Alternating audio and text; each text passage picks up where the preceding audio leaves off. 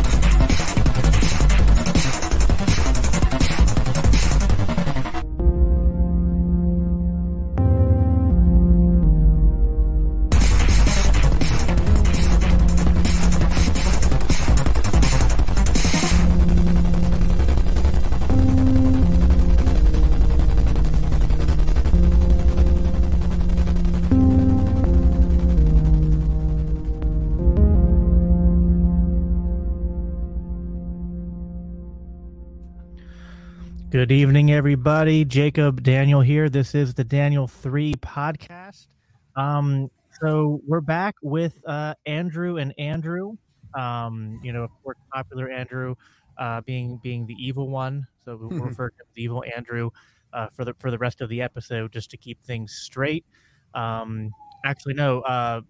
Good Andrew's last name is Straight. So there's some fun puns there that we could make, but Let's go right back to middle school. Right, yeah. I'm pretty sure it's the first thing I said to you when you friend requested me on Facebook. I was just like, your last name is gay, bro. Yeah, probably. It might have been, sure enough. So I'm sure you've gotten that a lot. But yeah, so this is I think this is the third time that we've I've had Andrew from Popular Liberty on the show, and this will be our second conversation that's kind of an ongoing unpacking about what is Christian love? What does the Bible say about what separates Christian love and godly love from the world's conception of love? And we're going to go a little bit deeper into it tonight as well, I think, and explore some of the implications of that, and as far as how we go from Christian love to morality, and kind of where the secularists fall short, I guess. So I just want to point out before we start that like Good Andrew has the no step on snake flag in the background, and I have like the portrait of Saint Michael stepping on the original serpent, pulling a Derek Chauvin on him. That's the evil one.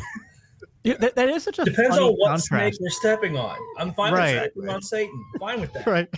I mean, you're taking a knee on his head, or you're putting your spear through the back of his head. That's based. Exactly. I will say, like, I know I can't breathe. Very, that's the point.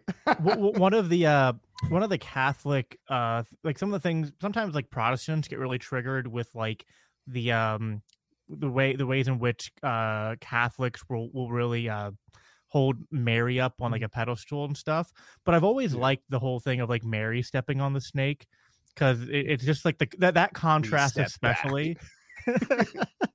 Just like it's like because Catholics like will portray Mary as like the perpetual virginity and the being very highly virtuous and very like immaculate and stuff, and then it's just like, and then she's just like fuck this snake stepping on it. So I don't know, it's kind of cool. So I think there's a lot of ways that we could start this out. I guess maybe the best way we could do it would be to punt over to evil Andrew, because you've been I feel like, I don't know if it's 5 different arguments or if it's just one continuous argument that you've been having with Ace over the past 2 weeks. It's a multiple different, but they all have the same exact source. Yeah, source exactly. Disagreement. And that's that, I think he's denying causality. That his idea is that, moral first principles do not necessarily, and actions taken based on them do not necessarily have, moral outcomes. And I'm like, no, that's breaking causality. Yeah, because anyway, but that's like that one of several central disagreements. We also disagree on how property rights work, how we get there, and we agree on most of the conclusions. Which is kind of a coincidence, but the how we actually get there and how it actually works are very different. And because I'm coming from the idea that, hey, God as the first cause, God is love, so love is the first cause of the universe.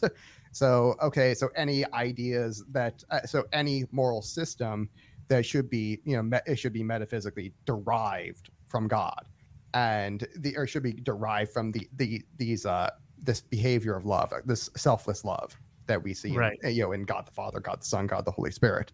They are all reciprocating this, agape love. So what does this actually look like as a system for human behavior, and how do we design laws based around this? And so one of the things I do very quickly as well, okay, love requires an actor, that requires a person, basically. So that it must be freely chosen. Therefore, I get to self-ownership. Like, so it's like I'm not starting with self-ownership. I'm starting with love, and then working, and I get to self-ownership very quickly as a requirement. No, yeah, so. And I think that makes sense. And another way that I've often, try to conceptualize this, because I feel like, secular people, and especially sometimes in libertarianism, there's been attempts to try to come to a sort of, morality without appealing to God. And, I think Hoppe with argumentation ethics makes a decent attempt at this. But even then, I think where a lot of these fall short is that they don't realize that they're making like a couple presuppositions. Like they're presupposing, and the presuppositions they have are things that come from our worldview, right? Like they're entirely presupposing morality, Christian morality, which is strange to me. Well, they don't presume our ethics, which is very different. Morality and ethics are technically two different things. Ethics means interpersonal, whereas morality is just individual. Well, they're also presupposing our moral language, right? You know what I mean? Yeah. Like they're like the ideas of good and evil and stuff like that. And it's like, and I've talked to Reed on his show about this, Reed Coverdale, and I'm like, it's just funny that we come from different sources for this, but for some reason I can't quite understand on, atheism or naturalism why pedophilia would not just be something that would have the same outrage that maybe somebody who, like parked where they weren't supposed to and got a parking ticket. You know what I mean? It's like why is one, this was a small infringement on breaking contract or violating property rights or whatever, and you get a slap on the wrist, and the other one we make a bunch of jokes about throwing them into wood chippers. It's like, so which I concur with, but it's like, where does that moral outrage come from on atheism or naturalism? And I don't feel like, and I love Reed, but I don't feel like he's ever given me a good answer for that, other than just like, I think he said something along the lines of, he's like, well, I don't need religion to be morally outraged at that. And it's like, well, you don't need to believe in it, but I don't know, I kind of feel like there's something informing that outrage. But I think beyond the moral language, I think that people are presupposing that the universe has a consistency to it, and they're also, I think, presupposing the laws of reason and logic as being valuable. You know what I mean? It's like, well, this is kind of what Aristotle talked about a lot. That hey, the problem with assuming the atheist naturalist point of view is that you get basically an infinite regression, and the laws of causality break down because you need a first cause for all of logic to work. Therefore, metaphysically, you must say that there is a first cause to the universe, and the universe itself cannot be infinite. Which, by the way, science has empirically confirmed. So, this thing has a very finite age, and this is not an infinite universe. So, effectively, they can't argue that the universe is infinite, and so even right there. It's like you have to ask, well, okay, well, what was the first cause of creation? And, granted, we exist. This universe that we have definitely had a starting point. What caused it? And what was that first cause?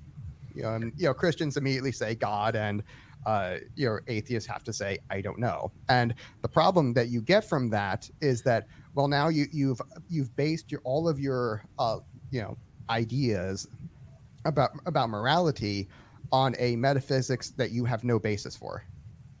You have a completely broken and non-functional metaphysics, to say nothing of your epistemology. Epistemology means how it's true.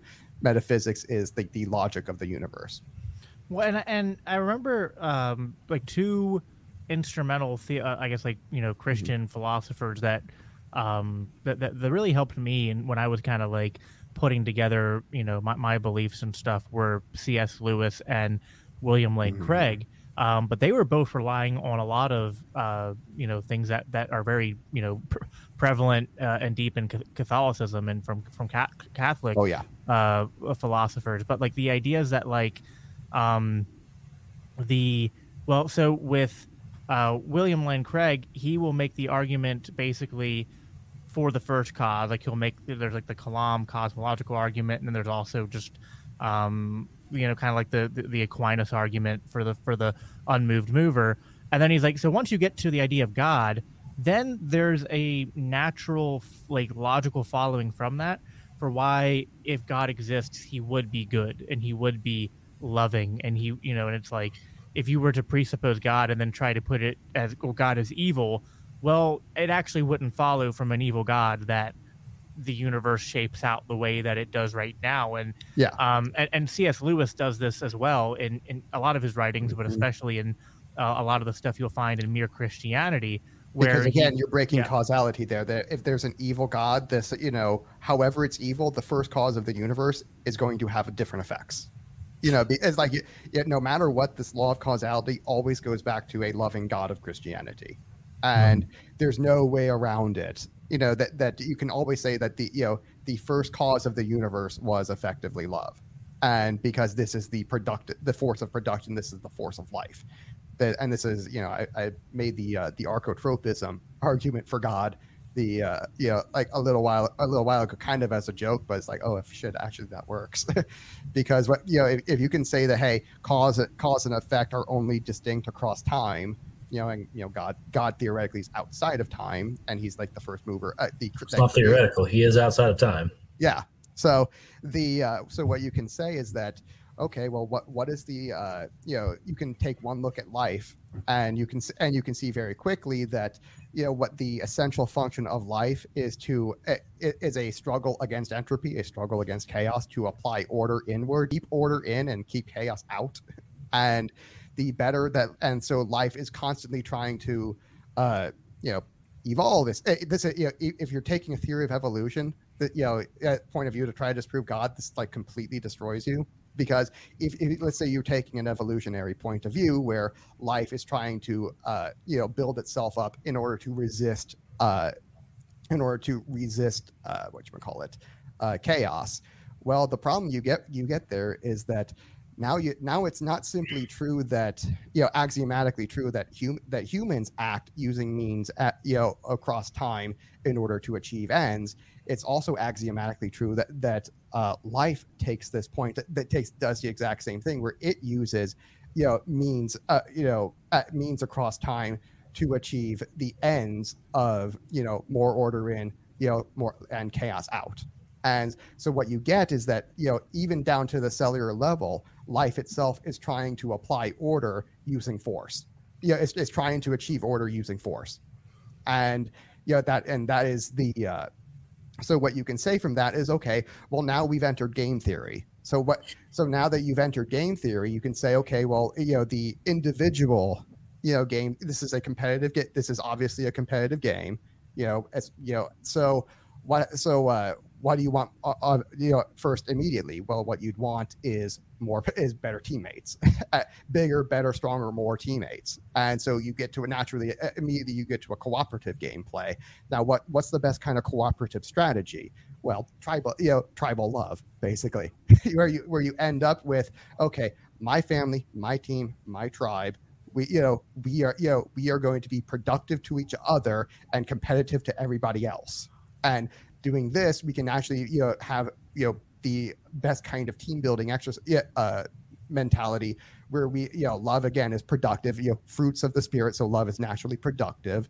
So it's actually producing good things. You get like value for value. You trade it, and it creates more value. And it's the same exact thing that's underlying the universe. So what you get now is that, okay, so Darwin's razor is actually Christian's love.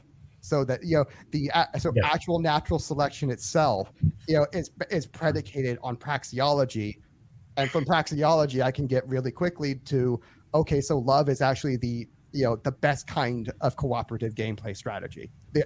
Not just any kind of love, the Catholic version, the Christian version. The Christian version, yeah. Because the vast majority of. Protestants and Catholics don't really disagree on that.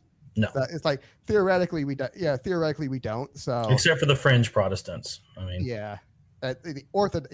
Frenchies definitely, but Orthodox are a little different on how that works. They have a different kind of definition. I still cannot figure out Orthodox Christianity because every single one I talk to explains it to me differently, and so I'm just like, I don't got a clue.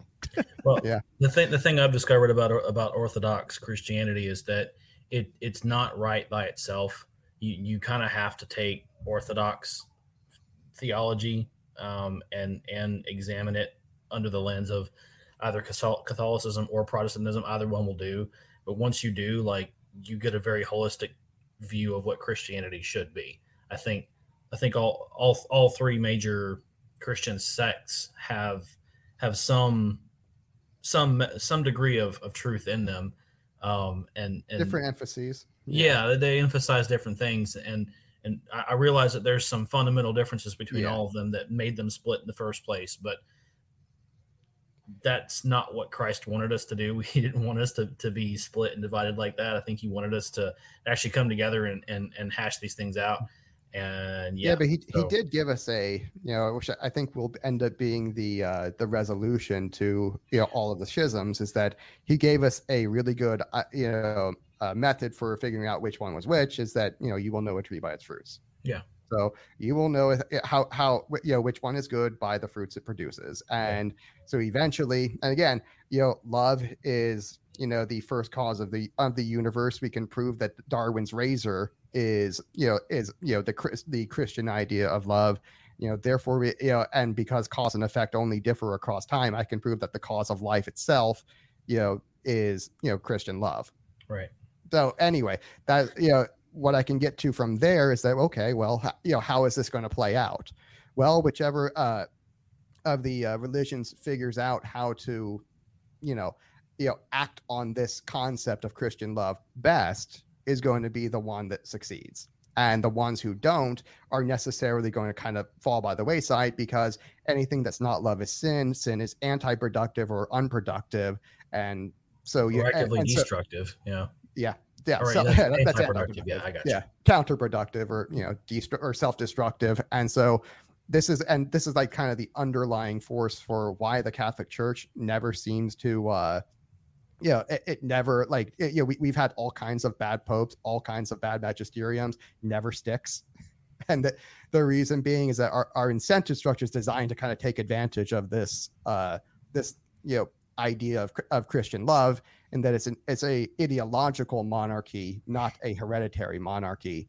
And so what you have is hey, the bishops come up through the church, but they're all appointed by the Pope, and the Pope decides which one are going to be cardinals and elected to the College of Cardinals. And the College of Cardinals is where they select the next Pope when they die, and then the Pope in turn selects them. So in other words, the Pope is always going to be selecting someone who's ideologically kind of in tune with him, as members of the next pool who are going to be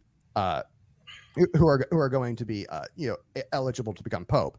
Now, the key here is that, whenever you have an ideology that doesn't work and you have people who are spread out throughout the world, they're all trying different things. Some things work, some things don't. And so the things that don't work necessarily are unproductive. You're not going to produce people who are actually going to make it, to the top, to make that to meet that selection criteria. So they're naturally going to, so if they're trying like liberalism and all that, which, by the way, this is not the first time that, we've had liberalism. We've had that before, and it sucks every time we try it. Never works. It's always self-destructive. What ends up happening is that, hey, the more you adopt this self-destructive element, the less your ideas are going to be represented in the next few generations. So if you're in the if you're basically like trannies or something like that, you're never going to get represented. So like the Methodists are done. Quick question, because I'm actually just not familiar with the history that you're talking about. I'm not saying you're wrong, but when before the Enlightenment, when was the last time liberalism was tried in the world? Oh yeah, you had it big time in Rome. You had it a few times. You had it in the end of the Middle Ages in like Venice, and you had republics spread all throughout. And anytime you have a republic, you have liberalism. Okay. And republics are the instantiation of liberalism. And honestly, if you were to read, like if you were to take the proper nouns off of places and people and just read like things that were written as current events 2,000 years ago in Rome compared to things written today, like there's a very eerie amount of similarity there. We're literally going through the same breakdown in culture that happened in Rome, which led to increased authoritarianism, which led to, a lot of bad shit. Oh yeah. And you can even go back to like the Book of Judges, what happened repeatedly. And every time they like try to really focus on the self and, go all naturalism and we don't really need God anymore. We're going to, see other people. How did that work out for them? Yeah. And so it literally does not work. No matter what, every time we try liberalism, which is predicated on naturalism, it never works. And it's always, self-destructive and counterproductive, and always ends with, the most fervent adherents getting. So, I would argue, but then the Old Testament was like after Judges, they go into this like hereditary monarchism, which also is largely unsuccessful. So for opposite reasons. Yes. So it's like, radical individualism separate from God, has its failed end, and this hereditary monarchism has its failed end. And, basically we're left with either, anarcho-capitalism or, this, what you're proposing, which is this like, based in archetropism, this, kind of like, still a private society. Private statecraft, which to me, the difference between the two is, it's almost like framing. Yeah, really. If you had an ANCAP community and a private law society right next to each other, they get along just fine. Well, and it really irritates me how so many people get so autistic about terms that I don't like. Listen, like there are already before like Andrew's ideas and stuff. There were like 5 different things that basically all described the same sort of private law society. You know what I mean? And some people like the word capitalism and some people don't like the word capitalism. And I'm just like, it's just monarcho-capitalism now. Right. Yeah. And, So the idea that like, hey, every time we've tried this, it doesn't work. And so if you're, no matter what, liberals are always self-destructive. This is why I'm so white-pilled about our current situation, is that liberals are always self-destructive. Like literally, if we could just take the education system, they're all dead in like 2 decades. Even if we don't, they tear their own selves apart. I mean, you look at what's going on right now. They can't decide which oppressed minority has the priority over another. They're tearing themselves apart over who's more oppressed. So it's like, and the for them it's always a mad power grab, which is the opposite of love. It doesn't work, and it's always counterproductive. So they never ever win. This is the it's like the whole game of reality is rigged against them. It's I wouldn't say they never win, that because they kind of do sometimes, but they don't win permanently. It's always short-lived. Yeah, it's always short-lived. And by the way, their win is always, kind of, C.S. Lewis made this point too. Their winning is always predicated on the right, because evil is a parasite. So the left cannot exist without the right. It's just the thing I'm concerned about is how much damage they do while they're winning. Yeah. Like take the Soviet Union as an example. Perfect communist society, 50 million people or more killed. In 80-some years. But I think the way to win, which is something that I think we would all agree on, is that you have to reshape the government and society to be something that is almost entirely based upon competency, because these people would not be right. Like these people would not be able to have the competency necessary to get their way to the top of these sort of hierarchical governments that we are all kind of in favor of. So like they would not have, like right now the problem is what we have now is almost the opposite. Like it's like the worst people, the least qualified people kind of like are able to get in there and get power. Yeah. Right. Yeah. So the more you have systems of government that match natural hierarchies, the less incompetent, weak. And when I say weak, I don't just mean like physically weak. I mean like morally weak people get in charge of these systems of power. That's why I really like the idea of a corporation, is that it's actually mirrors the idea of Christian love in a kind of self-serving sort of way. This is like the major invention that where humans figured out how to decentralize Christian love, and to where I don't actually have to know you. All I have to know is the price, which is like your proof of work. And so you have proof of work on all three sides of the corporation. There's just the shareholders who had to have proof of work in order to buy the shares in the first place. And, and then there's the management who had the proof of work in order to sell stuff to the customers and make profit for the shareholders, and the customers themselves who had to trade. They had to have proof of work in order to have goods and services to trade with said corporation, namely money. And so when you have that, you have it on all three sides, where all three sides are trying to say, okay, I have to do more for you than you're doing for me. And what does that look like? That's selfless love. It's like I'm putting your good ahead of mine. Value for value. The beard is compensating for something. Huh? I said I think the beard is compensating for something. But so that no comment. When you have, you don't have to comment on that. Yeah, basically like these corporations, they mimic the idea of Christian love, and so this is why I advocate, hey, we need a government that looks like this. Is that this is actually what mirrors the Christian love. So it's not. I'm not promising utopia. I'm just saying, okay, this is probably going to work a lot better than the alternatives. And we've tried all the alternatives for 6,000 years. They don't work. And using that corporation type government, so to speak. I could see how your ideas about monarchy could even play along with that, because if you look at actual corporations right now, a lot of times you have one person leading the company from their youth until they're just incapable of leading it anymore.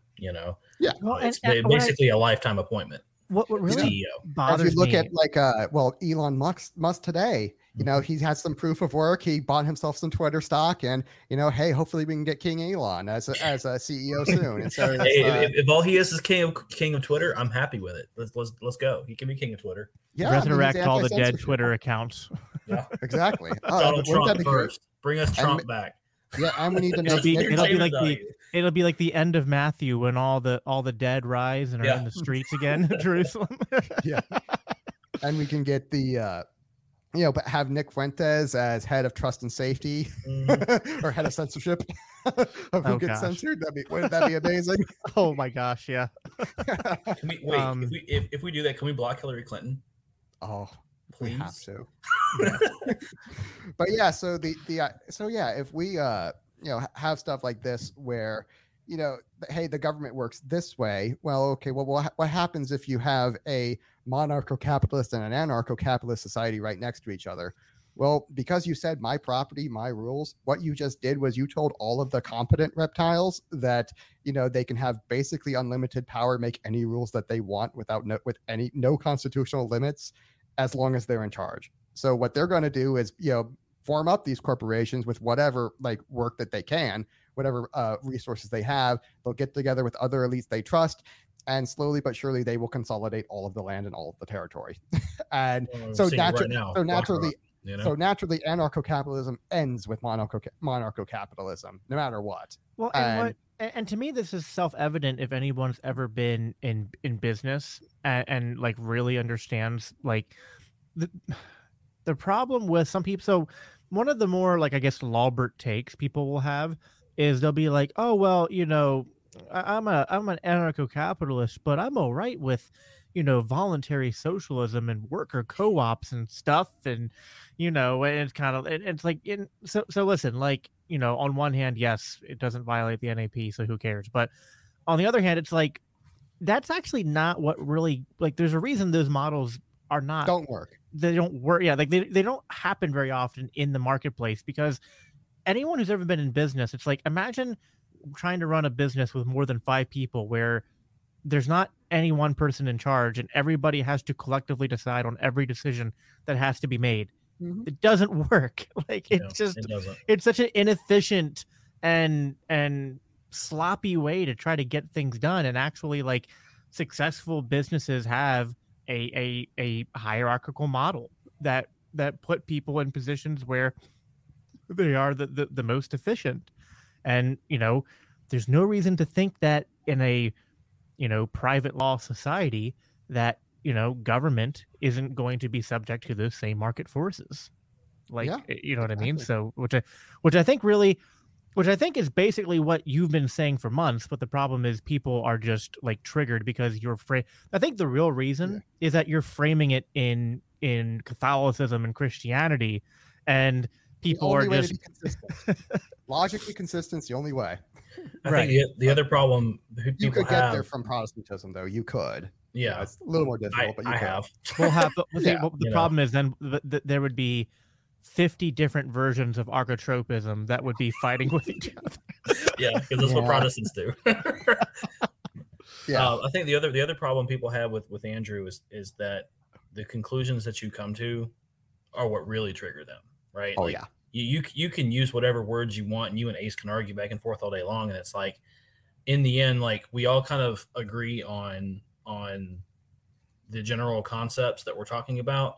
It's when you go and say it's because of these concepts that I'm choosing monarcho-capitalism, and you versus Ace, who is like, I think he's just a general anarchist. I don't think he's on one side or the other. I'm not quite sure, but like, you guys are coming to completely different conclusions, and that's where people really have a problem, one way or the other. I mean, he's like the ultra autistic side, where it's like, like the cult of Kinsella. Yeah, basically, that's like, the Kinsella types are very different than the Rothbardians, and they're very different from the Hoppians. They are their own little thing.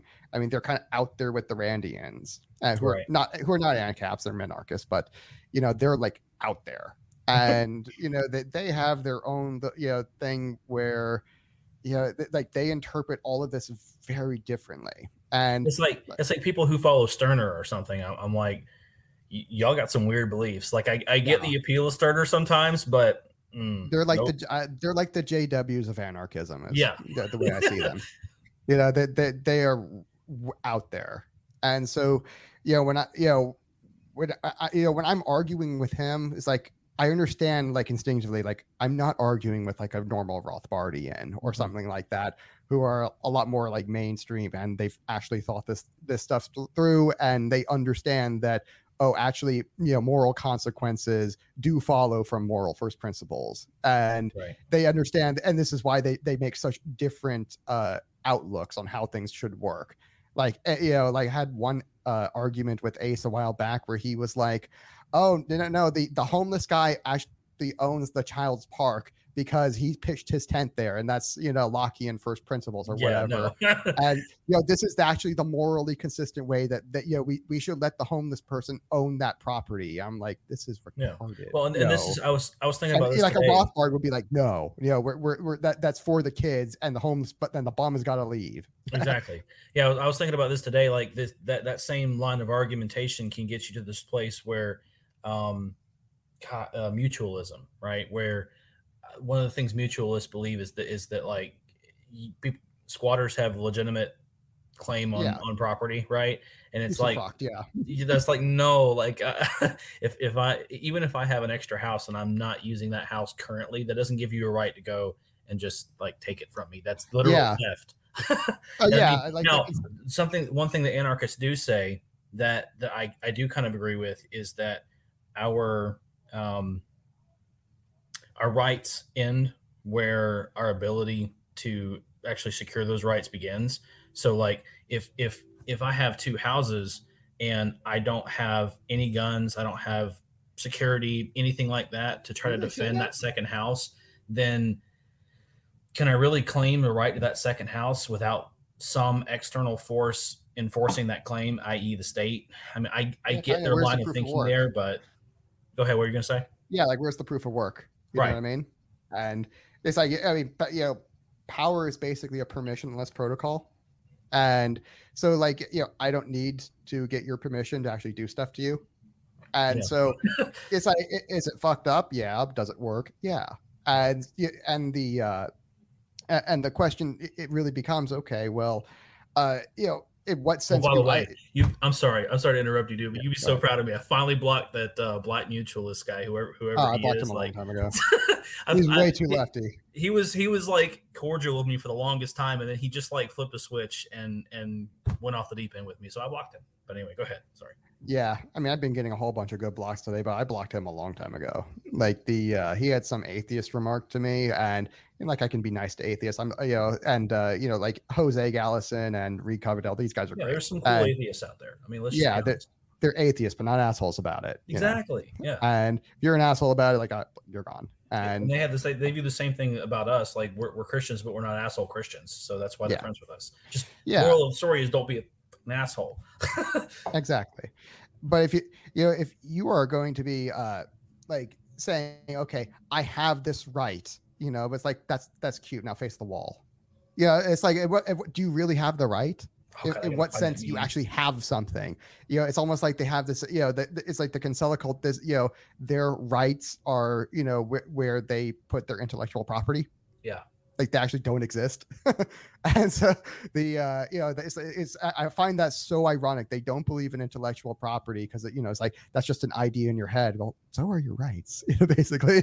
And so it's like you can defend them. I mean, it's like, well, I remember when I first started to get to know Jose, and we had to talk about Stirner, and that's kind of something that Stirner talked about, which was kind of like, you know, rights are just like kind of a fart in the wind without any kind of power to like actualize them or enforce them. You know what I mean? It's like you can say, you know, I have these rights, but it's like, I mean, at the end of the day, like it's action and, you know, some sort of power to. That means.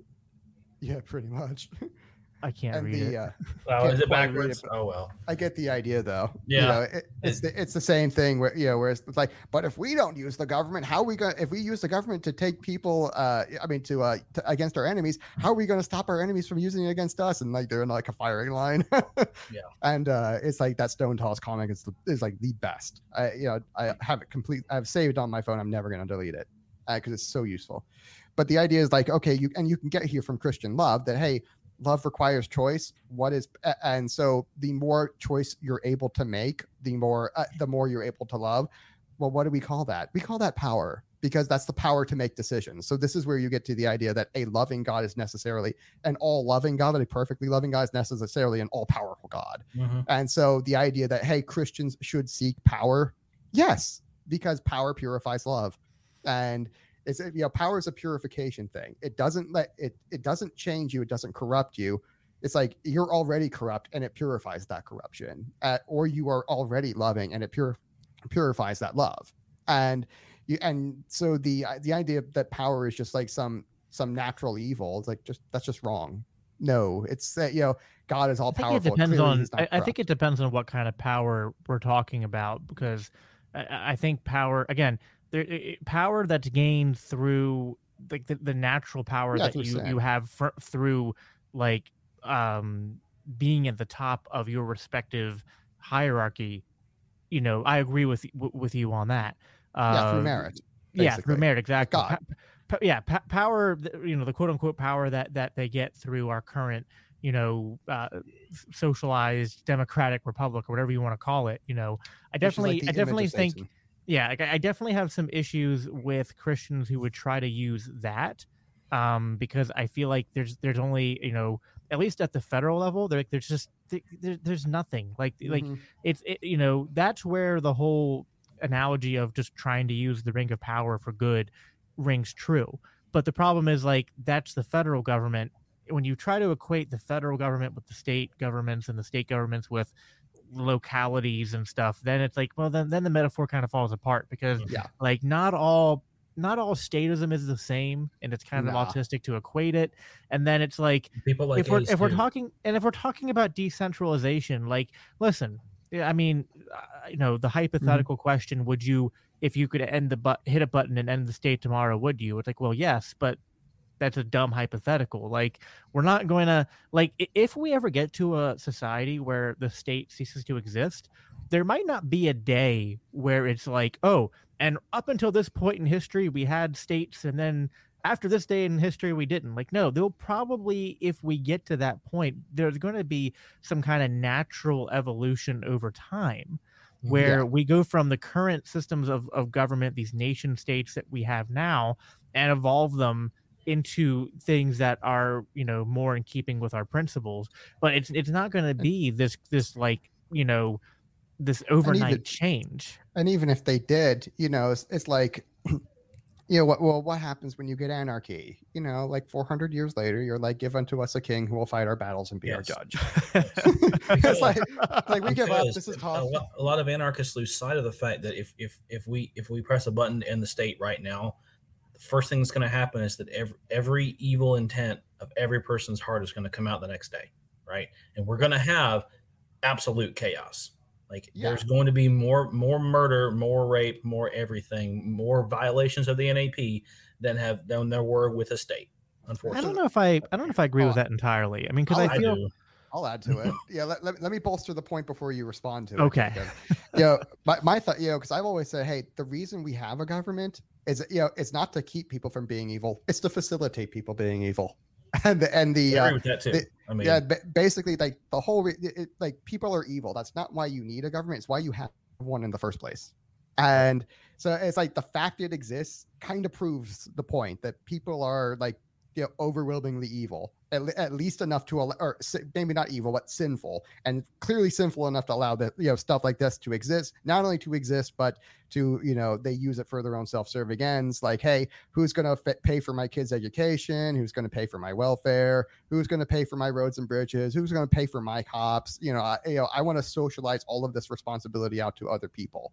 And when you're arguing to people that, oh, actually the private market can take care of this, the reason that falls on deaf ears is because that's not the function of the state. The function of the state is to help you socialize that responsibility out to other people.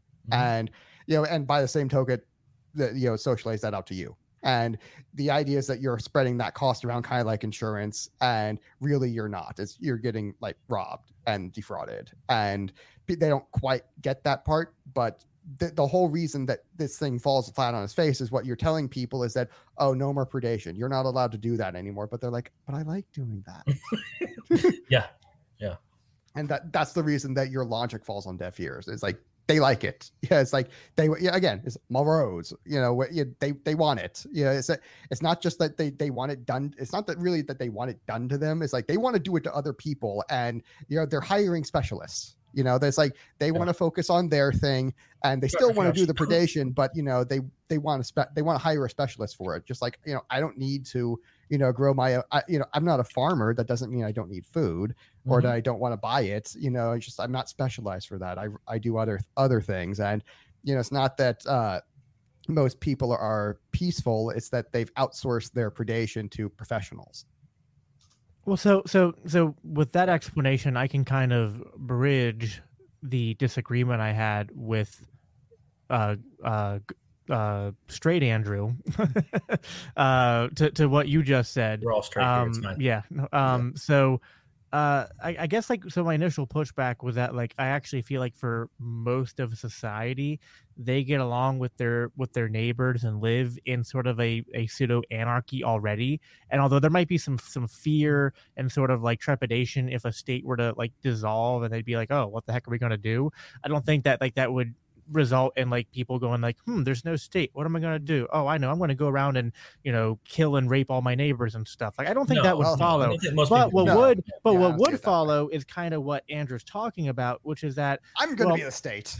well and then we're going to have interstate wars. No, we have 1,000 little Negans all over the country. I don't even know if it's even that. I think it would be that people would outsource it, because people would be like, well, what are we going to do? Like, we need something. So they would. Who's going to build the roads? Right. Exactly. So they would just instantly go back to lights. Right. They it's not that if we like had an instant transition to anarchy, like here's the thing: if you don't create a culture of people who would sustain a true sort of like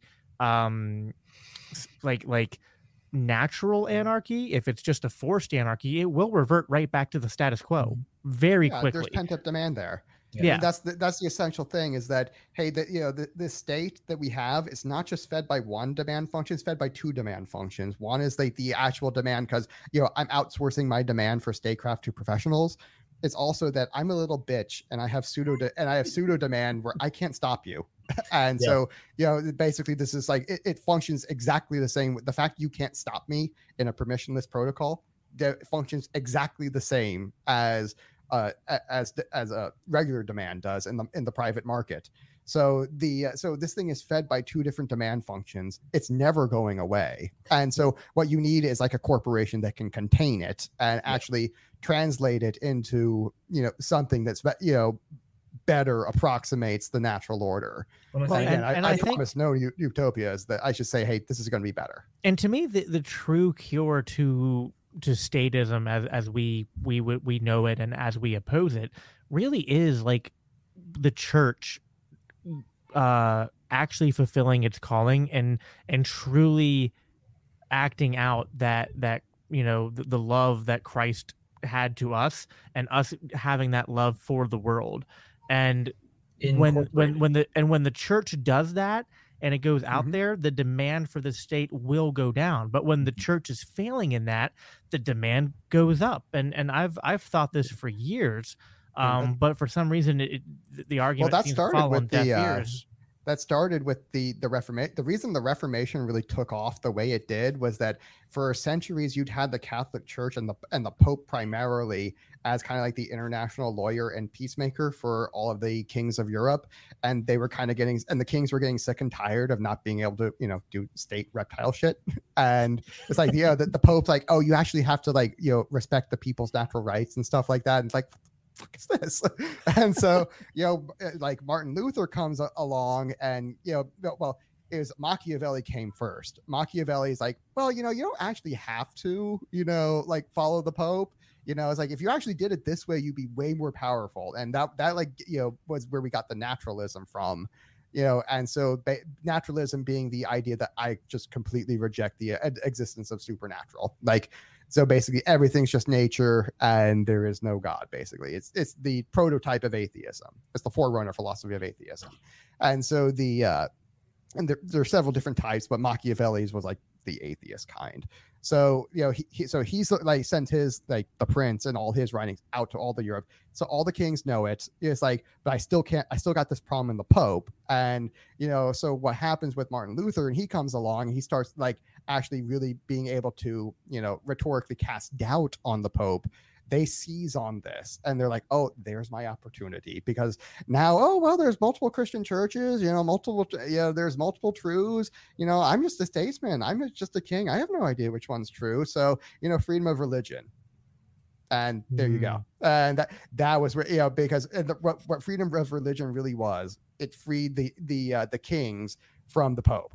And also but with it, the feudal lords. And because when you freed up the feudal lords and the oligarchs underneath the king, they rose up to overthrow the king. And this is how we got the republics. Well, and then I'm going to say something to really that'll piss off some of my atheist libertarian friends. But then when atheism came around, the state said, now that's a religion we can get behind.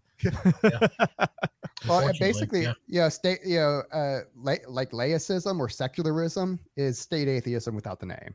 And when you're saying that, oh, I can't choose and therefore I'm going to choose nothing. Well, okay, nothing is a choice. So, and there it is. You chose no God, no religion at all. And not only is nothing a choice, but nothing is a destructive choice. I mean, there's a reason why in the parable of the talents.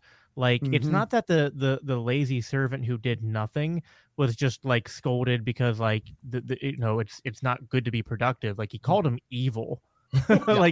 Doing nothing is just evil. Wasted everything. Right. I mean, be hot or cold. If you're lukewarm, I'll spit you out. I mean, it's just this sort of passiveness, and it's tough because again, Go ahead. Well, there's this kind of like war going on in language, right? Because like there are some things some libertarians say, and it's like, well, I agree with that, but when you use that term, I think it means something different than when I use it.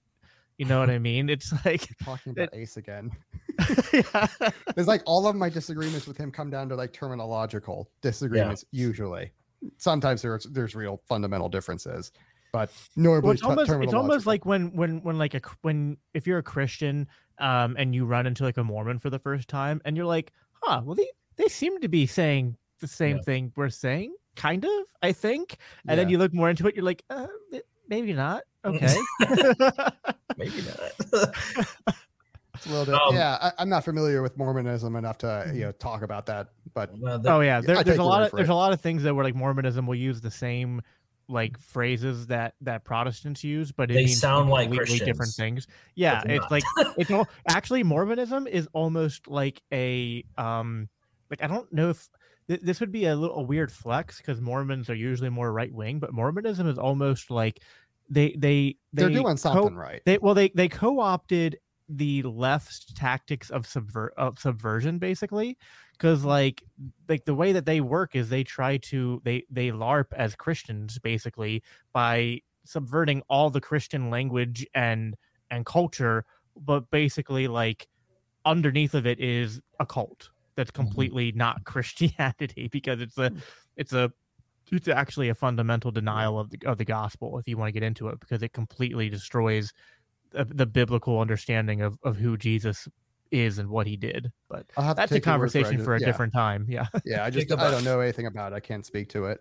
I'd like to go back just a little bit. You're talking about the parable of the talents and all that, and something jogged in my mind about that versus the prodigal son. Like how do we balance, on the one hand, God himself, Jesus, saying, that someone is evil for wasting what's been given to them, and then we have the prodigal son on the other hand saying, where it's supposed to be the father talking to any Christian, right?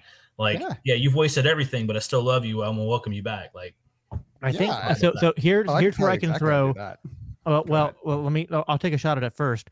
I think there's almost a example of like the sunk cost fallacy, which is like, listen, God hates if you do nothing, but if you just go, God's mad at me, so I'll just continue in my doing nothing because he's already mad at me. It's like, no, like there's a reason why, right? Like God's always outstretching his hand, hoping that we will repent and turn back, because it's like, like the only thing worse than all the rebellion you've done up until this point is continuing it for one more day.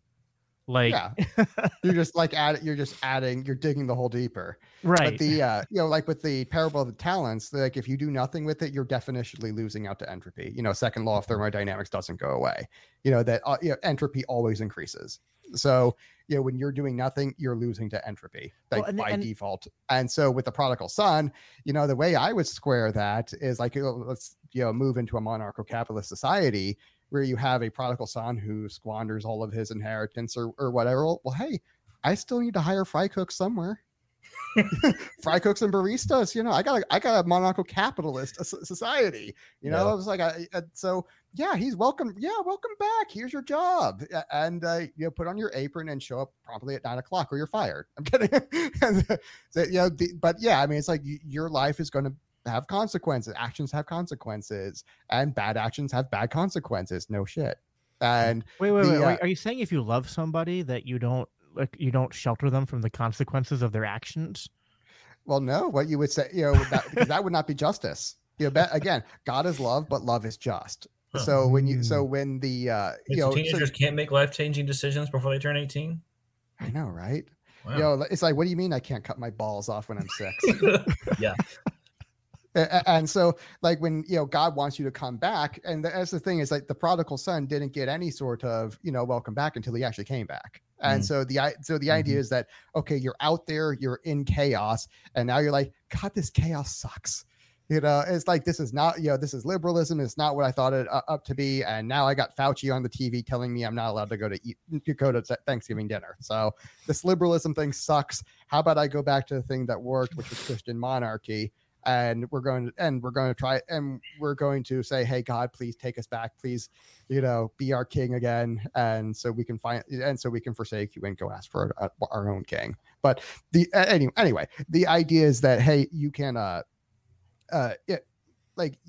in order to actually you have to come back and be worthy, but not like worthy, but like you have to at least repent and say, like, I'm sorry, help me restore order in my life, and so the way you actually deal with a drug addict. This is you have the homeless industrial complex, and then you have forgetting what they're called. It's like something street, where they're like two very different approaches. One is like just completely enabling, where you're just giving them stuff, you're giving them the clean needles and all that, and you're just enabling the homeless guys.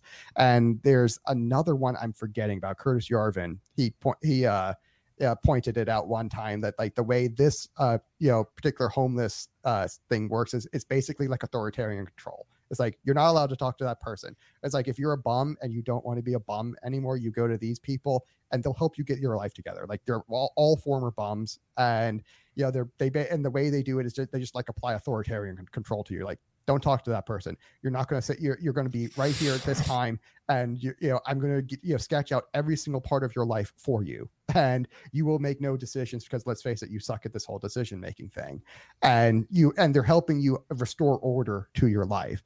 And this is kind of the way I would see stuff like that happening in a MonCap society, because it's like this is about promoting order in society. Love definitionally promotes order, that because the order is what God is. That's what order is. Yeah. And so it's the image of love is proper order. This is one of those moments where someone gets triggered by something that you said, but I'm gonna let you hash it out. Unlike most people, I think what you just said sounds a lot like you'll own nothing and you'll like it. A la Great Reset. So could be. What's the difference there? Because I'm not into that, but I'm tracking with you on the drug addict thing up until the point where you say I can't own anything and I'll like it. Because you can own two things. One, you could own the shares. You could easily own your own property and just contract out to the private state. That's fine. And theoretically it's going to be bad for their reputation if they just overthrow you, violently. And that's not great for their reputation. Theoretically I don't really think it is. But there are two other things that you can do. One is you could actually say, okay, I'm going to have my own private covenant, HOPA style, and my covenant will then contract out to the state. So now I actually do own the land through a covenant, through my private covenant, like the covenant of Israel, like that. I mean, hey, it is an anarcho covenant, and now that just the covenant would contract then with the private state. And the third way is that you could just own the private state. You could own shares, and they're never going to attack their shareholders, because that's a quick way to get their shares like short sold. Because and that's also another wonderful thing about why I think a MonCap society would necessarily be one that would extinction war. Is that what is war? It's the single most unprofitable thing action you can get. So if your whole business is to make profit, like the worst possible thing you could do is, hey, let's go on a mass murder campaign. Spend tons of money and destroy all kinds of wealth when I could have just bought it. You know what I mean? That's like, it's so much cheaper and easier to just buy it. Like you could, and let's say it's like, okay, they're a hostile, there's a state next door, and obviously like they're not selling. Well, what do? Hostile takeover. It's like you just buy the shares on the market, and you just buy them, and it's so much cheaper and easier than going to war with them, and you get way more profit on the back end, and everyone kind of leaves happy because hey, they're happy to give it up for a price. Everyone has a price. But don't you think that if you had one private law society and another private law society operating under different rules, and one did a hostile takeover of the other, wouldn't the one that gets bought out view that as warfare? No, it's like they're getting paid for it. You know, it's like somebody paid sold. for it, but they're losing their ability to self-determine. Like, what was it? I mean, I'm sure that was you know, they took consideration of that before they sold. All, you know all I'm I mean? going to say here is you spare the rod, you spoil the child. Go to bed, David.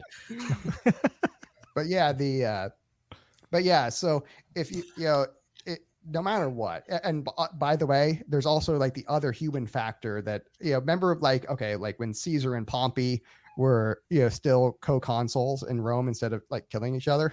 The way they secured that was because, okay, you're a big general with lots of military men who swear loyalty to you, not to the Senate, to you personally, and so the Senate can go fuck off, you know, and yeah. And so, but both these guys have massive armies, and how are we going to trust each other given that there's only two of us? So there's no like third deal. There's no like kingmaker or anything like that. There's two of us. How do we, you know, get along? Well, what happened? What was Caesar's like? Well, I have this daughter named Julia, and how about Pompey marries Julia, and it was working really great until Julia died in childbirth. And so basically that was how they said, you know, and this happened all throughout the Middle Ages, you know, where, hey, I'm going to marry my daughter off to you so that we don't have to kill each other. Now take that, you know, now again, the problem with that is there's really very, very little redundancy. Like you only have one Julia. So what happens when you have, you know, shareholders who now you have a separation of ownership and management of government. So now I have like billions of Julias, you know, who are like, instead of one human shield, I have billions of human shields. So now I have a lot more redundancy in the system. So, you know, if there's an idea like, hey, what if I were to like, if I'm a state and what happens if I want to nuke a city? You know, it's like, well, I'm necessarily nuking like my shareholders. Like, I don't really want to do that because I'm nuking like all the hostages. What you're doing is basically, what you're basically doing is engineering peace by making it so that anything but peace is a lose for everybody. Like there's no, like anybody who tries to break the peace will instantly be not just a losing like in terms of like their life, but like they will lose their power because like, you know, I mean, like shareholders are going to be like, this isn't good for business. You're losing us money. Like, you know, they're going to be instantly stripped of whatever authority they have. And the people that are more responsible with those resources will be promoted to the top. And if somebody like you have a public state that doesn't have these incentives, and they decide to attack one of the corporate states, well, now I've also ensured mutual defense because again, all the hostages are right there. So it's like, okay, hey, my son, you know, lives in this place that's being attacked by a state. I need you, you know, you, Mr. Private State, to go join all of the other private states and gang up on their ass and nuke them, or something like that. Right. And yeah, because hey, this is a private society. There's still private nukes. that's not going away. Yeah. But yeah, so the like, yeah, so you've basically engineered a situation where, you know, like, you know, anything that isn't love, you know, is, you know, not really incentivized. Or at least there are strong countervailing incentives against it. So it's like, it's not that it's zero, you know, but like there's strong countervailing incentives against it that do not exist in any meaningful form right now.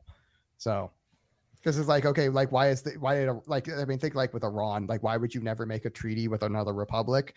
Because the next administration can come in and just like, nah, I'm not doing that. And it's like, you made the deal with that guy. You know, it's like, you know, when Obama had that deal with Iran, and, you know, and Iran was, you know, correctly said, hey, we want everything up front because we know who's coming in behind you and we can't possibly trust them. And so, yeah, that was why that happened. And so Trump came in and is like, yeah, we're not doing that anymore. And so Iran was smart to say, yeah, we want to, you know, have, you know, our part up first. So so but when you have a like kind of a MONCAP society like this, you don't have that problem because everyone's correctly incentivized. So not only do you have strong countervailing incentives, you also have, you know, cheaper options, better, higher ROI options. So, I mean, and that's another problem you have, like where like classic states like monarchy, there is no restructuring mechanism. Like what happens if you have a bad monarchy? It's like you're kind of shit out of luck and hoping he gets invaded by a better king. And, you know, and then there's the whole invasion thing, which is still a problem. But, like, hey, if you have a bad company that's, down on its luck, well, this is what Mitt Romney's for. Not like the vulture capitalists or whatever. And the guys, the restructuring guys, they come in, restructure your company, sell off parts of it that are just not working, sell off assets and load you up with debt and whatever it takes to make you profitable again. And you have because you have a shareholder mechanism, it's done easily. You just sell them shares, you take out some debts, and you give these guys the ability to make better decisions for you. And they, reorder your life, kind of like you're the homeless bum. And you can do that with a corporation. You can't do it with a monarchy. You know what I mean? Is part of the problem here, like, where maybe like people are deaf to a lot of, because I think a lot of these ideas, like especially the more we flesh them out, just make perfect sense. And I often wonder why so many people get maybe triggered by them, or at least are not willing to take them seriously. I feel like part of it, to kind of get back on the message of Christian, in one sentence, I can say because they reject God as their king. Well, yeah, that's where I'm going. There you go. Sorry, I didn't mean to steal that point from you. But a friend of mine, Stephen Rose of the Anarcho-Christian podcast, just recently did an episode entitled Monarchy, and he kind of went through. It was a good episode. He kind of went through. Kind of did a summary of Papa's Democracy, the God That Failed. Said, okay, yeah, monarchy better than democracy, but monarchy is still not good. One of the things he said, though, I found to be incorrect. He was like, it's wrong to conceptualize Christianity as a religion of monarchy, because he which I was like, yeah, I was like, I think you're off. I was like, and Stephen's usually pretty spot on with things, but I was like, this is an area where I had to disagree with him. But I was like, to me, and it's like, so his conception, and I agree with it, and I'm kind of going to attack him with his own argument. He says, well, Jesus is our king, and that's the vertical relationship, but all the horizontal relationships are in a biblical sense should be anarchical. And I'm like, but to me, I'm like, yeah, but see, you can't have the anarchical horizontal relationships without the monarchical vertical relationship. Mm-hmm. Like, they depend on each other. Yeah. If you don't have that authority. And so I think where people they miss, it's that, yeah, they reject God as king. And then also it's like, it's in the same way they're rejecting God, they're rejecting the proper role of authority. Yeah. And what they're doing is conflating freedom with freedom from authority, which is not what liberty is about. Like, liberty is about authority. Yeah, liberty is about freedom from tyranny, but not freedom from authority. And in fact, I think you are the most free when there is the most just and competent authority present. And there's like, you can have an anarcho tyranny 100%, and anarcho tyranny is not freedom. Mm-hmm. So I think this is, yeah.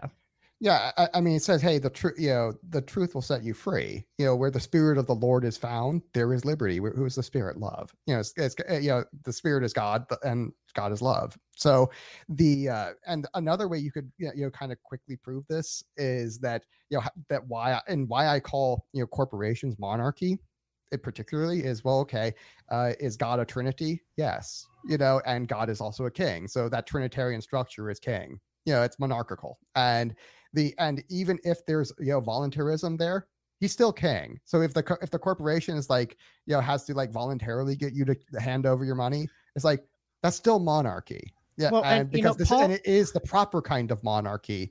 And in Catholic, you guys agree with the definition too as Protestants, but where the Catholic version that you guys agree with of liberty, it's not that you have freedom from all constraint or freedom from all compulsion or whatever you want to call it. It's that you have the freedom to choose the good, because only love does not carry constraints. Sin intrinsically carries constraint. Well, yeah, being free from the state to be enslaved to sin is just like, I've traded one slave master for another. There's no victory that's been achieved there. They're not they're not even like golden handcuffs. They're like, cheap cast iron handcuffs. They're heavy and they hurt your wrist. There's nothing good about this. there's nothing redeeming about this. So why do I, it's like saying, okay, I'm free to sell myself into chattel slavery. It's like you call that freedom?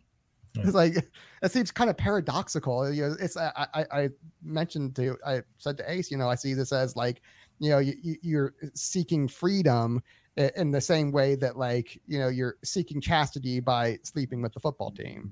Like, it's literally the opposite of what and this doing. Was something where sometimes even like, some of my fellow Misesian Austrian libertarians will kind of miss the mark a little bit. I mean, it's good intention, but they think that libertarianism is fundamentally based upon individualism, and I'm like, it's just I think I think I get where they're coming from with that, and I could I could, if I don't want to get into it, but I could steel man that argument well.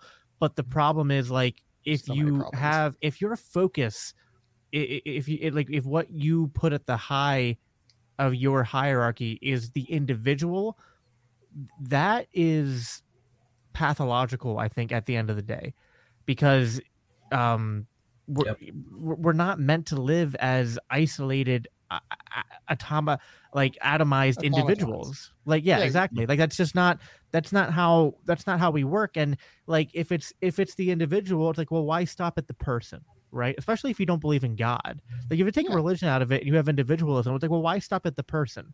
Why not go down to the cell or the atom? It's just like, why is it arbitrarily? Because honestly, now, and some atheists, like, I feel like atheists just reject this out of hand. But to me, this is a serious contention. Like, if naturalism is real, then free will is an illusion. Consciousness is an illusion. We are just giant bags of meat and chemicals and chemical reactions and highly evolved stardust. It's like, so why does what I'm doing on this level matter more than what's happening on an atomic level or on a quantum level, or let's go bigger on a planet-wide level or a universal level? It's like, if there's you can't even have individualism without borrowing from our worldview. Yeah, it's like you don't even get to the individual. It's like because let's face it, it's like, how did the individual even come into existence? Through other people. It's like, how did he get, like, raised from a baby? Like, like, by his parents and individuals, and you don't think they owe it, that their kids owe their parents anything for that? Nope. I'm like, okay, well, clearly you're not using natural law, so how did you get to this idea of morality? And then, like, oh, well, I use natural law. And it's like, well, okay, you have, like, some dumb bastardized version of it that is absolutely inconsistent, and it's like not even this is not a coherent version. So it's like the idea of natural law is that, okay, you can tell by how man's nature is, that how he's kind of supposed to function. It's so stinking, it's funny because Thomas Aquinas was like, the idea that, from man's nature, that morality becomes so obvious for how we're supposed to work. And I kind of took it, the opposite direction is, not only is it so obvious that, of how we're supposed to work, but, it's so obvious that in order for me to, evade that, I have to be really, really clever to figure out a new system of morality, so I don't have to do that. Which is actually what happened, is that, and that now you have, like, libertarians who are trying to come up with a new system so they can ignore how, natural law actually works. And, like, they don't want to have any sort of positive, unchosen obligation that they actually have to keep, because, like, another thing that's a major issue. Another thing like the Kinsella cult does, which I'm just like, this is so retarded. It is like, they say, hey, promises don't exist. It's like oath. 6,000 years of, hey, we've settled on how this oath keeping thing works. This is a functional part of our civilization that we're founded on, and they just want to throw all of that out the window and say, okay, you don't have to keep your promises anymore. If you tell a lie, that's totally okay. And what it ignores is that you have an obligation to tell people the truth, because otherwise it's fraud. And you are your brother's keeper. Like, without that positive obligation to your neighbors, you cannot have liberty. Like, and people will go, oh, well, that's positive rights, bro. It's like, listen, I'm not going to force you to love your neighbor, but if you don't, you will not have liberty. So, like, this isn't about, like, me trying to like backpedal Well, it kind into of goes some back kind of to the it goes back to what we were talking about earlier with like, okay, it's like, okay, so I've given, it's like kind of like that Bane meme that I keep sharing. It's like, I've given you a really sound logical argument for why I own myself. right, yeah, Bane's and like, this gives you power over me. Like, yeah. It's like, of course not. It's like you need Batman for that. And and it's like in the same way, you need, as a kid, you need your parents. Like the kid has a natural right to his parents' work. So wait, is Elon Musk our Batman? Is he the hero we deserve, but not the or no? Is he the hero we need, but not the one we deserve? I don't know. I have to think about that. I don't know, but yeah, like this idea that, hey, though, by the way, now because a child has a natural right to both his parents, mother and father, it's like, okay, well, now I just threw all of the, their homosexual and trans garbage out the window, because that, I just established a natural right there, and they're just like, I don't know, and they're just utterly incoherent about how they apply their laws. And so I was just like, I don't take them very seriously. Well, and the other thing is, like, to have a low time preference for the future means, and Jordan Peterson actually breaks this down brilliantly. He's like, to do what is right isn't just to do what's right on an individual level. You have to incorporate, is it good for me? Okay, you start there, but then is it good for my family? Is it good for my community? Is it good for society? You know what I mean? And it's like, you have to analyze it at each one of those levels. And if you just start with that first one, like, is it good for me? Okay. Like, well, that just, this is how you end up with, these generations of kids being raised without their parents. Yeah. It's like, oh, was it good for me? It was my individual right. I didn't have to do it. It's like, yeah, well, while you were, freely celebrating your individual right to, like, abandon your kids and stuff, like, you're fucking society. Like you're literally, and I hate to be vulgar, but like, you were literally like, and it is, I don't know if it's exactly violence towards society, but it's pretty damn close. It's antisocial. Yeah. Very antisocial. Because what you're doing is you are making society radically more unsafe. You are making it a radically less safe place to live. Far more costly, far more chaotic. It's like, what could, you've done manifest bad for everybody. Everyone else's life just got harder because you're an asshole. Yeah. And you're an untrustworthy asshole. So maybe they don't have to associate with you anymore, but even then now they're losing out on your production. And so now their life got, that much harder anyway. And I know this isn't, from the Bible, but, I've always loved the Spider-Man story, because the whole line, with great power comes great responsibility. It's like, that is, to me, a very biblical lesson. With great freedom and with great power, like, there has to be the highest amount of responsibility with that, because if you don't take that responsibility on voluntarily to preserve that freedom by the proper use of power, and to claim, like Spider-Man doesn't run away from his powers. He's like, oh, it's too much power for me. Power corrupts, absolutely. I can't have this. I have to give him up. Like, no, it's like he takes that power and he says, no, I was given this power for a reason, and it's to do good to society. It's the difference between the hero and the villain archetype. The villain takes power for evil, and the hero takes the power for good. One purifies, one corrupts. Almost the hero doesn't take power. The hero is given power. Like, the villain takes power that's unearned.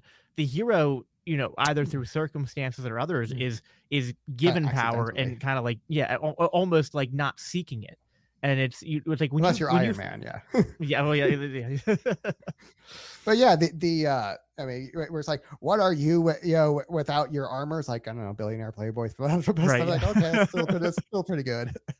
And but yeah, if you are like, it just assumes that, okay, you have no coherent foundation for where you got your morality from. You just kind of made it up yourself. So it's like, this is just your personal opinion. And whereas, like, if I can, I can point to, like, human nature and say, well, clearly here, this, man is a social animal. We are designed to live in a society. We are not, we definitely don't birth ourselves. So it's like, but like off the bat, you're throwing self-ownership out the window, because, at least from that point of view, because, like, you didn't build that. You didn't create that. You did not create yourself. You did not raise yourself. And so if you're going to go on, well, now I just automatically own myself because I inhabit myself. It's like, you're confusing ownership, which is a moral claim, on a piece of property with inhabiting it with squatting. Basically, we earn self-ownership.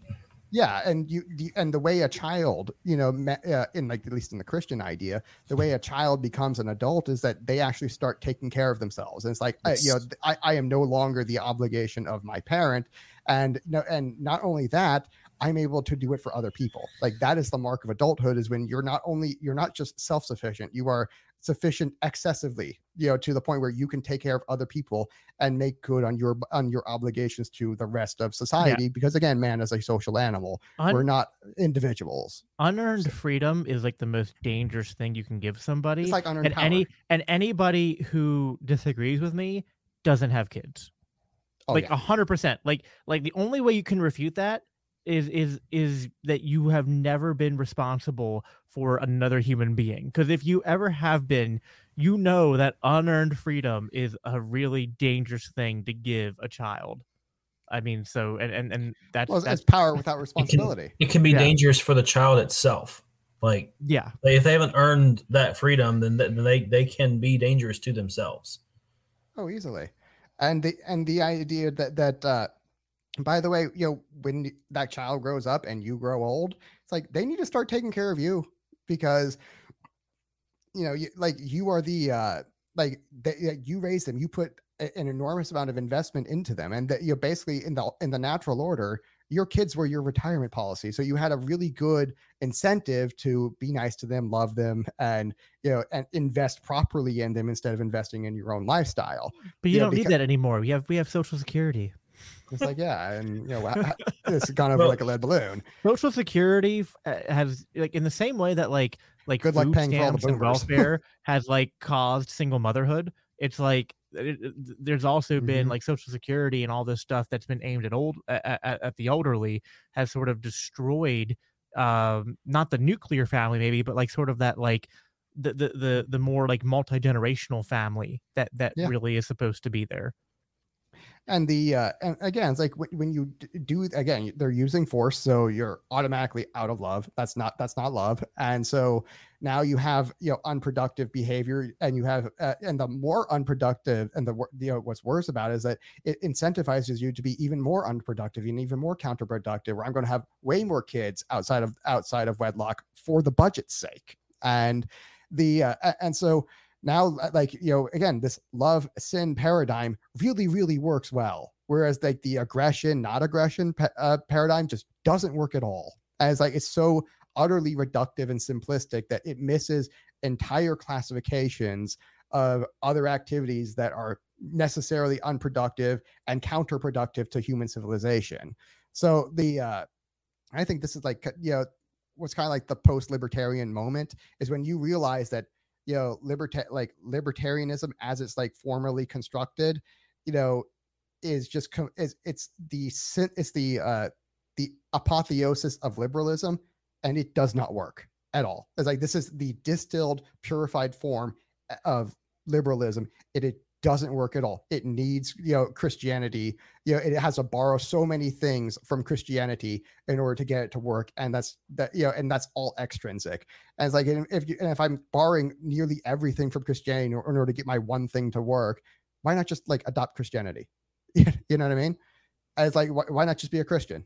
And so so I hear that, and that's basically the same argument that Adam Patrick made when I had a conversation with him a while back. And I guess like my only pushback is that like, well, I mean, obviously I'm not even going to push back. Let me start by saying, well, like, duh, like obviously I want everybody to be a Christian, and that comes first always is trying to preach the good news to people. But there's always going to be people that reject it, whether it's they reject it forever or they reject it temporarily. And so, insofar as that's true, it's like, well, if you're not going to take the whole thing, if I can get you to at least,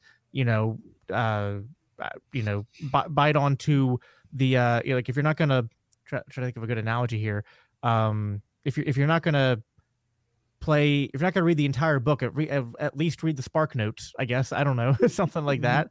Like I don't know. It's just well, if you're not going to be a Christian, at least live in a monarcho-capitalist society, which is like necessarily Christian. Right. I guess it's like, if you're not going to believe in what the Bible says and in the revelation that we we all believe in here, that's in God's word and what Jesus has done. It's like, well, I can't make you do that, but like, I still want to live in a society where like we're not, where we can peacefully coexist.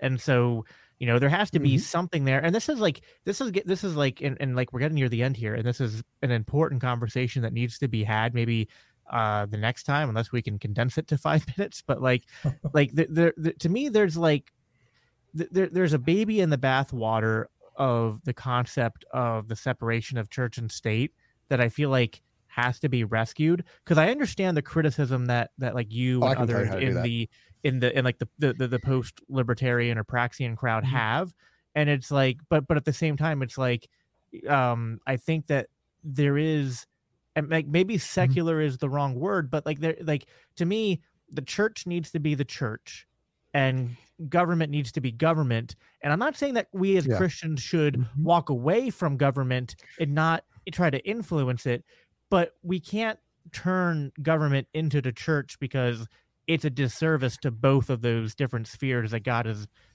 you know, definitely ordained both of them, but we have to keep them separate. Yep. And the way you do that is you say, my property, my choice.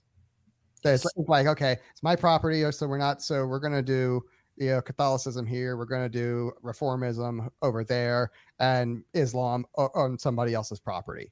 And, you know, but on my property, we're doing the Catholic thing. And this is, you know, this is owned and operated by a Catholic. And so if you don't like it, you could leave. Yeah, exactly. If you don't like it, you can leave. And, you know, and you have a signed contract that says, if you don't like it, leave, and I will physically remove you. And so the way so what ends up happening is that, okay, well, the state said, you know, instead of saying, well, you know, I'm not trying to get away from the Pope because I want to be a bad guy, you know, and instead of doing that, they're like, well, I want to make a profit. So which religion is actually the most productive? Christianity. And, you know, and then they can figure out, you know, from there, well, which sect of Christianity, when you apply it, actually like raises profits the most. And so and you know that, but from right there, you will get to like a good Christian society that is extremely properly incentivized by both the church and the state, because now the state has an incentive to really look into hardcore and figure out, you know, which of these actually works well. And again, love is necessarily productive, is necessarily profitable. The whole way that value is created in the first place is a derivative of Christian love. Again, value for value traded, you know, creates more value, because the love is necessarily fruitful. The fruit of the Spirit, and the Spirit is love, is itself love, joy, peace, patience, goodness, kindness, faithfulness. Basically, so love creates more love. It is its own, it has its fractal relationship with itself. And so it necessarily creates more of itself in the same way that value for value creates more value. So when you so the states now, instead of like trying to get away from, you know, Christian truth, now they have a strong incentive to really seek it out and figure out which one's which. And so from there, you know, one of us, you know, is going to be right. And, you know, the other guys are going to be like, all right, well, he told us so. So but I consider that a really great problem to have. Like, I really would want to know which, you know, version of Christianity is the right one, you know, because, you know, I love God. I want to follow him. And, you know, I want him to be my king. And because I want him to be my king, I want my government to look like him, you know, so has that Trinitarian structure. And I want my church to, you know, look like him and also have that same or similar Trinitarian structure. And so this is the way I solved that, to where, okay, we need a church to civilize the state, because God knows what happens when we don't have that. Well, and to be clear, like, and I think that government and church should work together, ideally. Mm-hmm. Like, to me, I would like to see the government prescriptions towards people who do crime to be less punitive and more less profitable, based on rehabilitation. And who better to do that kind of rehab than the church? You know what I mean?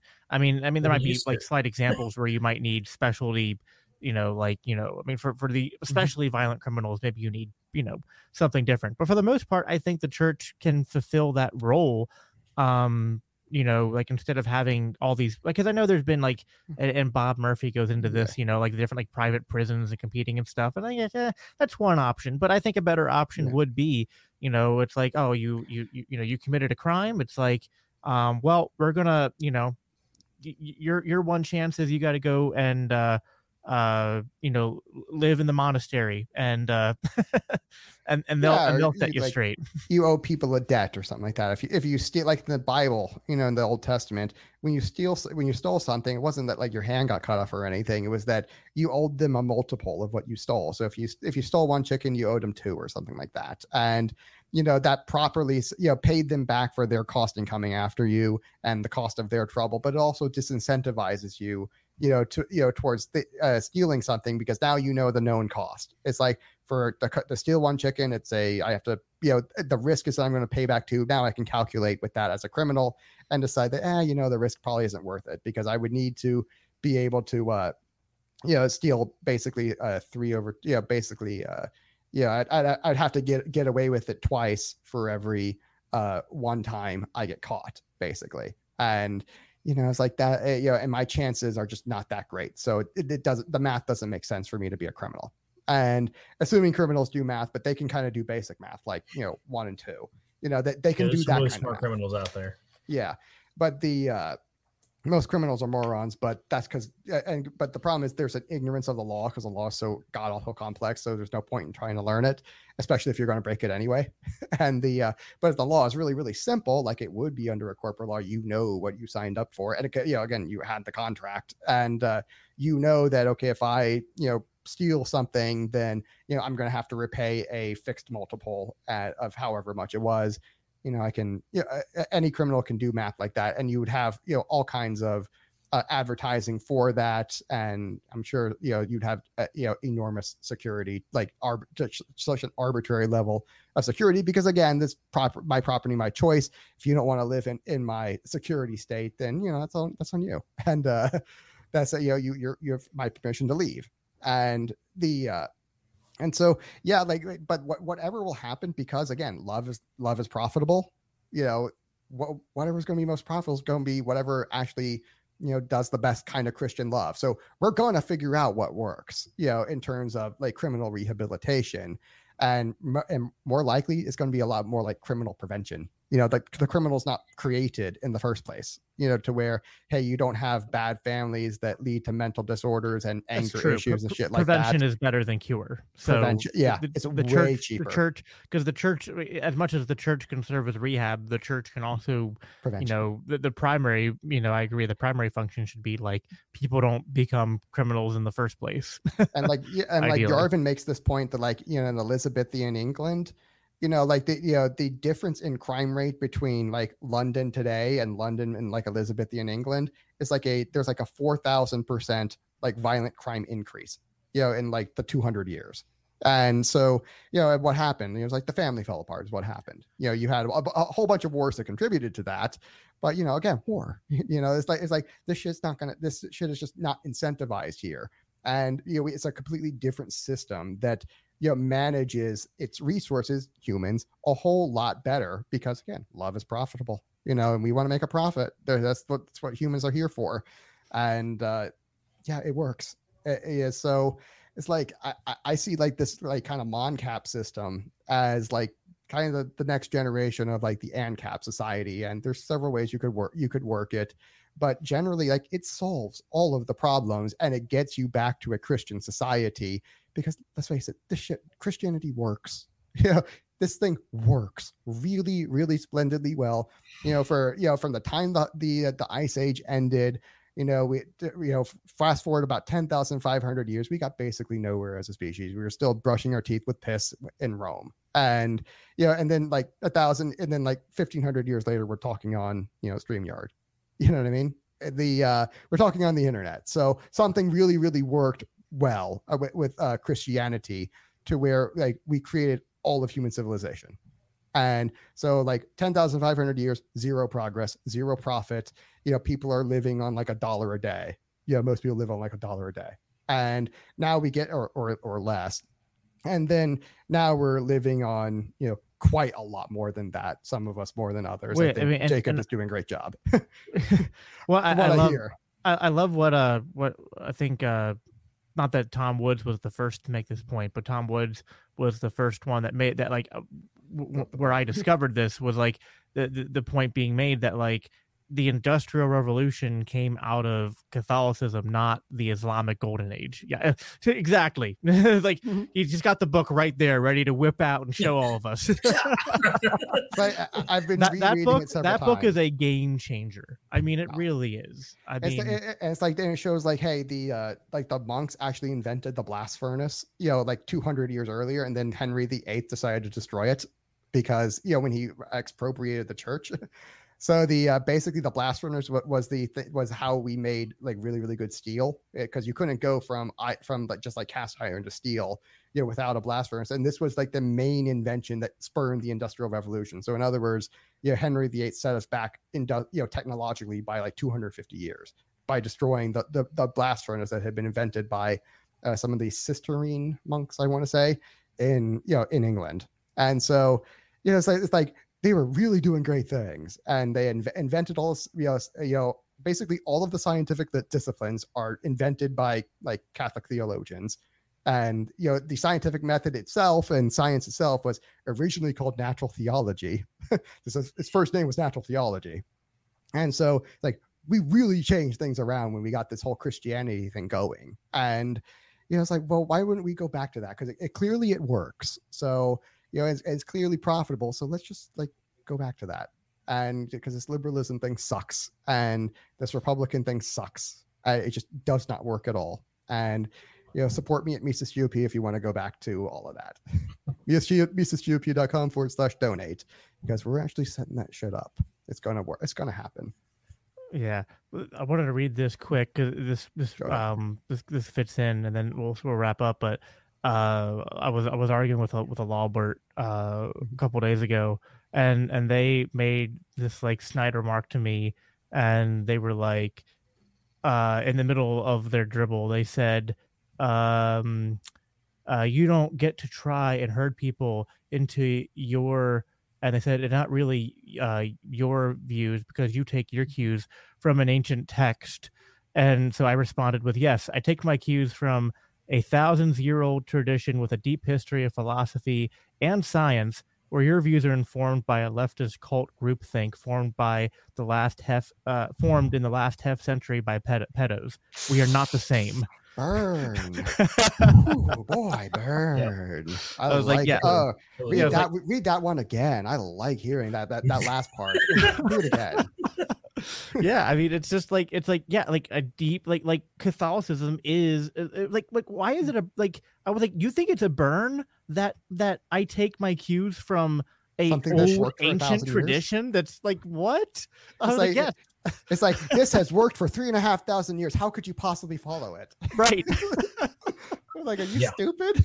And like this thing is, responsible for building all of human civilization. And how could you possibly follow it? I was like, are you just like dumb? It's like, tell me you're historically illiterate without telling me you're historically illiterate.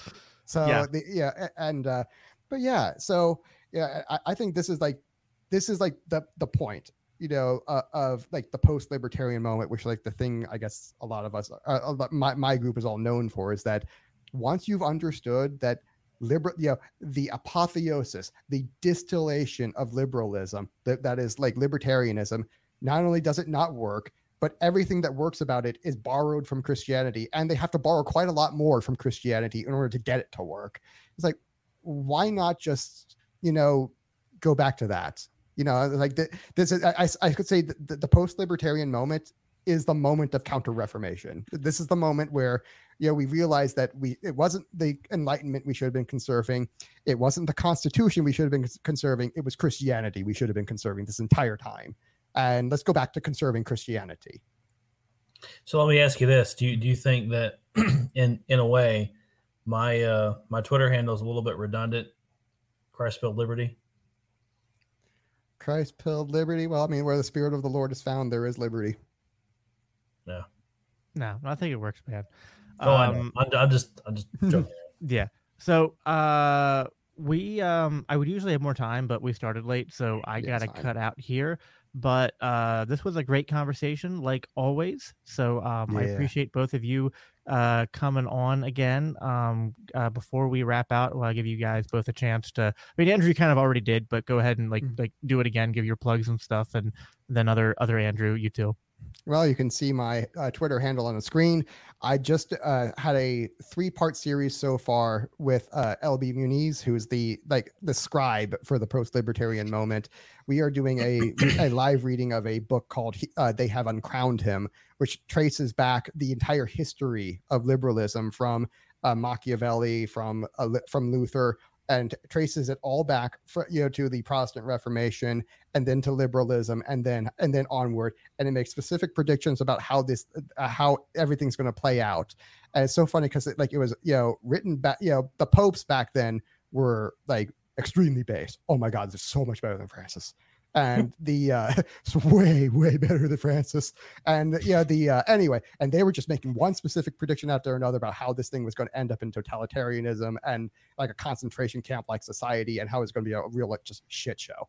And he's tracing back all of this author, and it's so good. It's so lovely based that if you love making like the lefty Lawberts cringe, this book is for you. And so this we're 3 chapters in so far, and oh my God, is it great. You can find that 3-part series on my channel at Popular Liberty, and the first episode is titled Liberalism is AIDS, because that's actually a quote from the book. Liberalism is COVID.